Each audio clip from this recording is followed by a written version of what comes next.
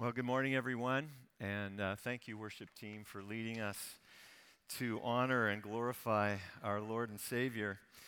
Good morning. My name is Tim here in the Worship Center in the Nickel Hall, and we're going to continue our series entitled Great, looking at the Great Commandment and the Great Commission. I invite you to join me at Matthew chapter 22, and I'm going to read starting from verse 36 this morning. Teacher, which is the great commandment in the law? And he said to him, you shall love the Lord your God with all your heart and with all your soul and with all your mind. This is the great and first commandment. And a second is like it. You shall love your neighbor as yourself. On these two commandments depend all the law and the prophets. Have you ever wanted to ask God a question? Like if you were face to face with him, like sitting across the table from him, isn't there questions that you'd like to ask him? When I think of God and if he exists, and I believe that he does, and he's all-powerful, all-knowing, all-wise, unstoppable, when I think of the God that I read about in Scripture, in the Bible, and I see what he's done for me as we looked at in the month of January and February here, that he's blessed me and you who are followers of Jesus with every spiritual blessing in Christ.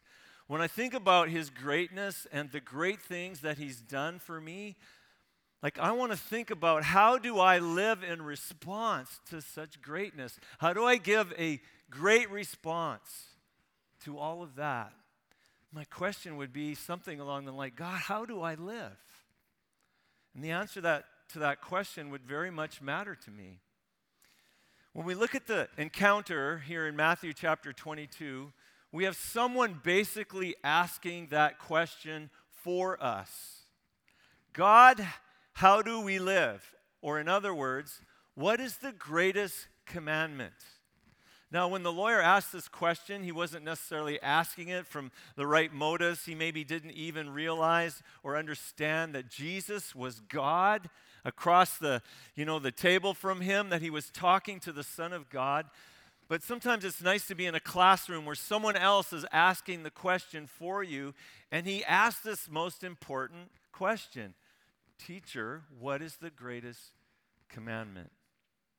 When Jesus answers him with the first part of his reply, I think we would pretty much expect what Jesus would say. Love the Lord your God with all your soul, all your heart, all your mind, all your strength. I mean, when we think of God's greatness and how amazing he is, that would make sense. He should be worthy of anything that we could give, all of our worship, all of our love. He would be worthy of that, and we would expect that in Jesus' reply. What we would not expect is what Jesus says next. Jesus' great addition. You shall love the Lord your God with all your heart, with all your soul, with all your mind, all your strength, and something else. If you look at Jewish history and you go back to Deuteronomy chapter 6, you realize what Jesus has first summarized when he talks about the great commandment. It goes back to what's called the Shema. Jews today, still today, repeat part of the Shema. As the Shema is repeated as part of their daily prayers, both in the morning and the evening. And part of that Shema, which means to hear, goes right back to Deuteronomy chapter 6, where it says, Hear, O Israel. Listen, Shema, O Israel. The Lord our God is one, and you shall love the Lord your God with all your heart, and with all your soul, and with all your might. And these words that I command you today shall be in your heart.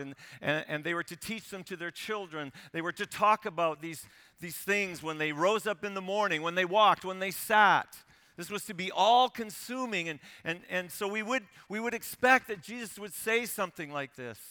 Another part of the Shema happens a couple of chapters later in Deuteronomy chapter 11, where it talks about when they do love the Lord their God with all their heart, with all their soul, how God's going to come and bless them. He's going to bless them with the early and latter rains. Their crops are going to do well. Their wine's going to do well. Their oil is going to do well. Their livestock is going to do well. They are going to be full because they've lived out this great commandment of God. And so it's so important to a Jew both then and today, the Shema. We would expect Jesus would refer to something like that when he talks about what is the greatest commandment. But then Jesus adds something to it. He says, you shall also love your neighbor as yourself. This is amazing. The great commandment to love God with all that we are, Jesus adds to it. Scott McKnight, who's written a book called Jesus Creed, talks about like how audacious this is. You think of like hundreds of years reciting, praying this Shema, and Jesus comes along and has the audacity to put something beside it that he says is just like it. It's equivalent to it. It's mind-boggling when you think what Jesus is doing. Along with loving God, we are to love one another. Love your neighbor. There's a great inequity between those two objects when you think about it this morning. So I grew up raised our kids for a while in Vancouver, and where we lived, we had small backyards, and there were two dogs in our neighborhood, one yard right beside each other, small lots. The one dog, his name was Escher. He was a black Newfie. You can Google it if you want. Beautiful, big, mangy black hair. They look like lions, only with black hair. Absolutely beautiful dog. Beside Escher's little lot was another dog named Zach. You can Google ugly dog, and you will come up with something that looks like Zach. A Heinz 47. It's hard to describe. Zach had an underbite. Every time I saw Zach, I wanted to send him to a dentist. And he didn't have this beautiful, long, mangy hair. He had this scraggly hair. And Escher was easy to love. Zach, not so much. Escher, our postman, would sneak around the back alley and give Escher treats because Escher was easy. He was worthy. He just oozed. You wanted to love him. Zach, not so much. One day, the owner of Zach said to me, you know, I've noticed the postman. He brings Escher treats, but he doesn't bring Zach anything. I don't think he sees Zach. That was her conclusion. Well, I bit my tongue. I thought, no, I don't think that's it. You see, one was so lovable, so you just wanted to love. The other was difficult. Jesus says something that is so obvious to us. We should love the Lord our God with all our heart, body, soul, and mind. When you think who he is, his greatness, what he's done for us, well, of course we should do that. But love our neighbor as ourselves? We're a bunch of Zachs. Really? Scripture Jesus says, this is the great and first commandment, and the second is like it. In Gingrich, a Greek resource, it says that word there is saying is as powerful or is equal in importance. I don't know about you, but to me, this is a wow. That God so loves you and I in our humanity that he would equate loving one another, loving our neighbor for his sake, as important as loving him. Wow. And you see this central to the message and the way of Christianity. Like, where did we get this idea that we should be kind to one another, that we should look out after the needs of one another? Where did we get that from? How did that occur in society? Love your neighbor as yourself. Where do we get that moral sort of underpinning that it's wrong for somebody to do evil to another? Like the recent tragedy that we've seen in New Zealand. Where do we get the knowing that somehow that's wrong? Because God's hardwired into us that we should love, we should care for one another because he's a God who loves us. We see this all throughout the Christian message and the way of Christianity. And this radical addition echoes through the New Testament. In Romans chapter 13, Paul lists some of the horizontal laws of the Ten Commandments. You know, thou shalt not commit adultery, thou shalt not murder. And he goes through them. He says, all of this can be summed up in one word: love your neighbor as yourself. You read in Galatians where Paul talks about how the law, this law of loving your neighbor as yourself, the whole law is fulfilled in that. In James, he says, if you really fulfill the royal law, this is like the supreme law, you shall love your neighbor as yourself, you do really well. It repeats, it repeats, it repeats how important this is to loving God, that we love our neighbors also. This week, I, as I tend to do sometimes, I ask people, if you were speaking on this passage of Scripture, like, what would you talk about? What would you say? Because it's so familiar to us, right? So how would you address it? And in talking with one person, he said, well, I would get people to contemplate for 5 minutes where they are loving their neighbor right now. You see, he, along with me, agreed that loving your neighbor is a practice. It's not a platitude. It's something you do. It's not something you put on a poster on your wall. It's something we put into motion, activity. And it's not always easy. In Luke's gospel, when Jesus is quoted as giving the great commandment and the second like it, the lawyer wants to defend himself, and so he asks the question, well, who is my neighbor? And what follows is the story you're probably most familiar with, the story of the Good Samaritan. And in that story, what we see is that a person is robbed, and they're thrown down as half dead, and a priest walks by and just keeps going, and a Levite walks by, an assistant to the priest, and just keeps going. And that story forever has been embedded in my heart. So whenever I'm driving and I see somebody, broken on the side of the road, I'll often turn off. I don't want to be that priest, that minister that walks by and just keeps going. Sometimes I'll have gone like 2, 3, 4 blocks, a mile. Turn the car around and go back, and it can lead to interesting and helpful conversations.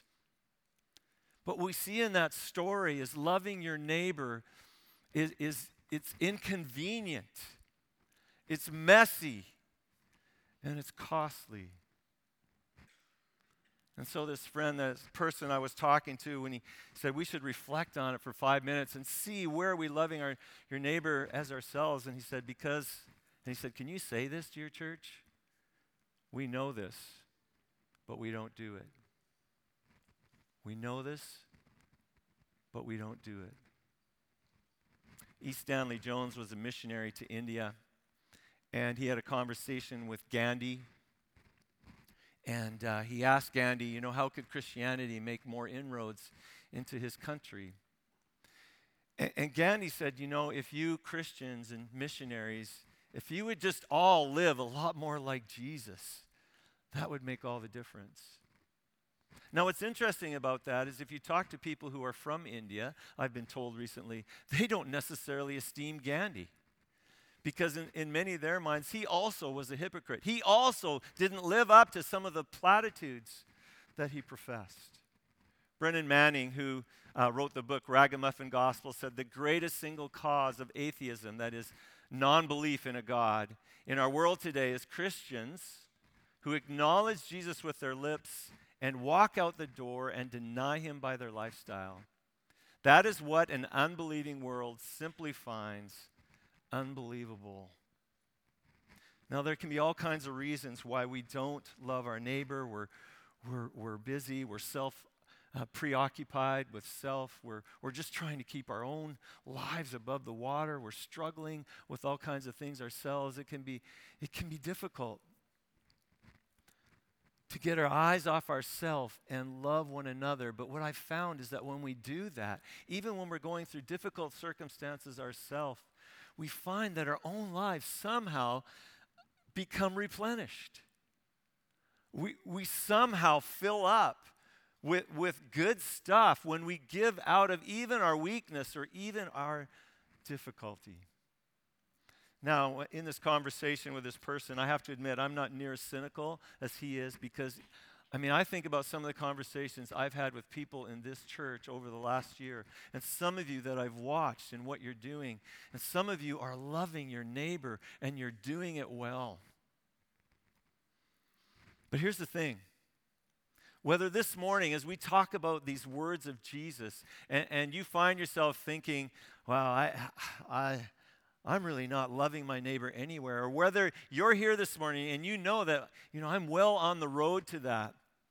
I believe that the words that Jesus have to say to us this morning still need to be heard, because I believe no matter who you are, here this morning, there's more love in you to give. How do I know that?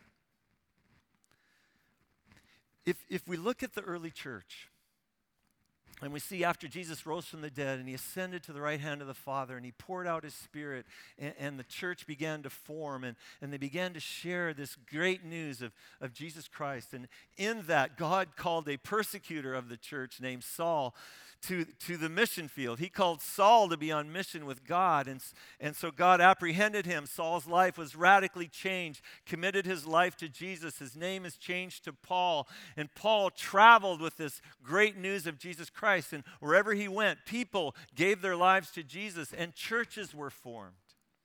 And Paul so loved those churches that when he was removed from them, he would write them letters, and those letters, many of them we now have and are kept as part of the New Testament Bibles that we read. One of those letters is the letter to the Thessalonica church. And in 1 Thessalonians, Paul writes to this church, and he writes to them, Paul, Silvanus, and Timothy, part of his team, to the church of the Thessalonians, and God the Father and the Lord Jesus Christ, grace to you and peace. Now listen to what he says to them. We give thanks to God always for all of you, constantly mentioning you in our prayers, remembering before God and our Father your work of faith and labor of love and steadfastness of hope in our Lord Jesus Christ. When Paul thinks of them, he thinks about these good things. Like, these people are laboring in love. They're giving themselves to love one another. Verse 6, he commends them, and you became imitators of us and of the Lord, for you received the word in much affliction with the joy of the Holy Spirit, so that you became an example to all the believers in Macedonia and Achaia, provinces around which they lived. So imagine today, if Paul was writing to your church or to this church, the Church of Central Heights, and he wrote to us, he'd be saying, wow, you guys are a movement. I hear about your faith, your hope, and your steadfast love. You know what? We hear about it throughout the provinces of Canada, what you are doing. God is doing amazing things in you. Wow, what a commendation. And yet look what Paul writes to them later in his letter in 1 Thessalonians chapter 4, verse 9. Now concerning brotherly love, you have no need for anyone to write to you, for you yourselves have been taught by God to love one another. For that indeed is what you are doing. Way to go, church. You are living it out. You're loving each other. You're loving your neighbor. For that indeed is what you are doing to all the brothers throughout Macedonia. But, we urge you, brothers. This is not just like and by the way, but we urge you, brothers, sisters, to do this more and more. I'm going to do something that you may not like this morning. Some of you in Nickel Hall, it's okay if you can't do this. But I'm going to ask you to stand, if you would. If you just stand for a moment, it'll be good for your bodies, your thinking, all that. I'm going to ask you to stand. And now I'm going to ask you if you would just take a moment and reach high. Could you please reach high?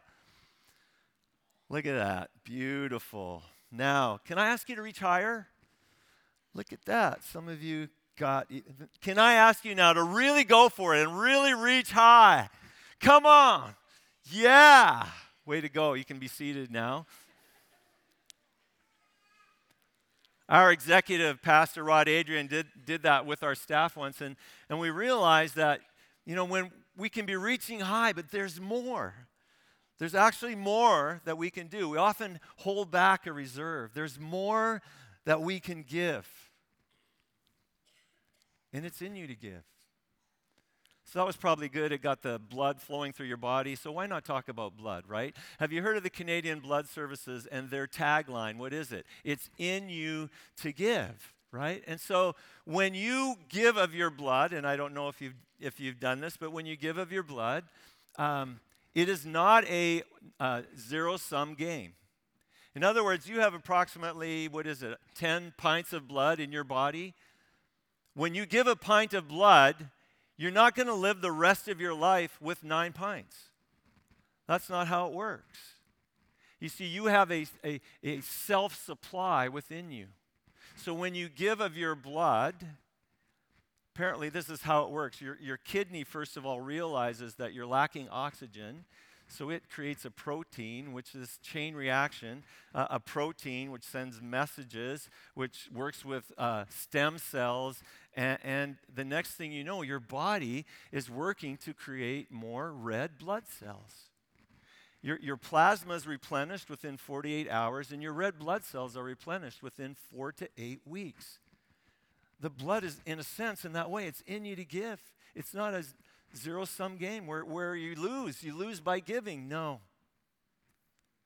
Now I look at that and I think about us as Christians, and I want to tell us this morning that love is in you to give.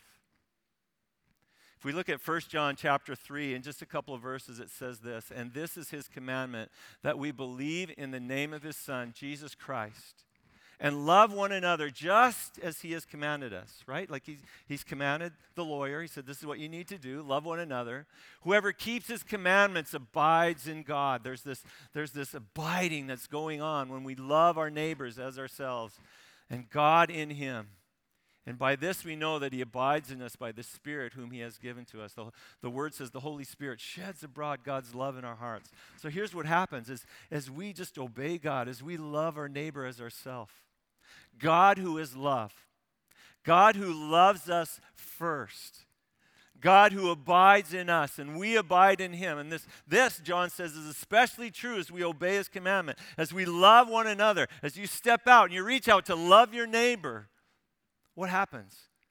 You're abiding with the source of love. Do you think it's a zero-sum game? Do you think you got less to give when you give? No, you find yourself, your capacity increasing as God works in you and as love flows through you. It's in you to give. And that is so important to know as we go back to Matthew chapter 22 now and we look again at Jesus' commandment. The lawyer asked him, Jesus said, "Love the Lord your God with all your heart, your soul, your mind, your strength." And the second is like unto it, love your neighbor as yourself. That's a pretty high standard. Love your neighbor as yourself. The scripture is really big on helping us to understand who we are in God, what he has made us to be. But nowhere do we see scripture encouraging us to love ourselves. Like we need to know better how to love ourselves. What we need to know is to know who God has made us to be and to love him. The scripture assumes that you are going to love yourself. And now Jesus tells us we need to love others, our neighbors, as we naturally love ourselves. How do we do that? How do we love ourselves? I think you probably had a roof over your head last night. You probably woke up this morning and made sure you had a meal. You made sure you could clean up a little bit, put some clothes on. You took care of the basic needs of your life. Are there people in this world who don't have the basic needs of life? Loving our neighbor, then, to love them as ourselves, would be to look, how can we make sure that everybody in our city, in our community, in our world, how can everybody have at least the basic needs of life? Loving your neighbor as yourself. Well, beyond that, how do I love myself? Well, to be honest with you, I'm constantly thinking about myself. And you are too. It's just natural. And we think about how can our life be better? How can I get a better education? How can I advance myself in my job? How can I have more peace? How can I have more great relationships? How can I experience more joy? How can I have more adventure? Like, we're always asking these questions and thinking how we can make life better for ourselves. To love our neighbors ourselves is to think about them too. And how can I increase someone else's fulfillment, their flourishing in life? That's a pretty high standard, isn't it? And it's about to get higher. Because we read in John's gospel that Jesus raised it. You see, the lawyer had asked him, what's the greatest commandment? Jesus is picking out of the Old Testament. But Jesus says in John chapter 13, after he's washed the disciples' feet and he's going to go to the cross, knowing what he's going to do for his disciples, he says to his disciples, a new commandment I give to you, that you love one another. How? As yourself? That you love one another just as I have loved you. You also are to love one another, and by this all people will know that you are my disciples, if you have love for one another in this way. What an amazing standard. Now, when I think about how Jesus has loved me, that takes it to a whole nother realm. How did Jesus love us? Completely, sacrificially. The scripture says he died for us while we were yet his enemies. Do you have any enemies in your life? Do you have anybody that sort of is outside of your tribe, outside of your group, and you find that group or that person hard to love? Our world right now is filled with tribalism. It's filled with building walls and borders, and not just politically. We do this socially. We're building walls and borders. We're trying to keep others out because we want to keep our lives safe and calm and peaceful within. And yet we find Jesus, who loved us, each one of us, loved the world, all inclusive, every person. And he tells the story of a good Samaritan so that the Samaritan, the most unlikely person, could be the hero, to show if he can be the hero, then surely the Samaritan to a Jew can be an object of the Jew's love, just as surely a Muslim to a Christian can be the object of a Christian's love. Jesus raises it all to a higher standard. Love your neighbor as I have loved you. That's impossible. I'll tell you straight up right now, that's impossible if you try to do this in your own strength and just grit your teeth and, okay, I hear the commandment and I'm going to do it. But that's the beauty of what Jesus came to do. He came to do it in and through you, so that as you give your life to Jesus Christ, it's not just about a moral goodness. It's about a relationship with God in which he becomes the source, the replenishing source of love and satisfaction. And as you experience him and his Holy Spirit lives inside of you and sheds the love of God abroad in your heart, you just got to share it. And God strengthens you and empowers you to do that. Love. God is the standard, but God is the source. In the last little while, I've been reading a book called Unlikely. And it's about the story of the church at large in Portland, Oregon. So not that far from us. So often we hear stories and we go, oh, it's so far away. It could never happen here.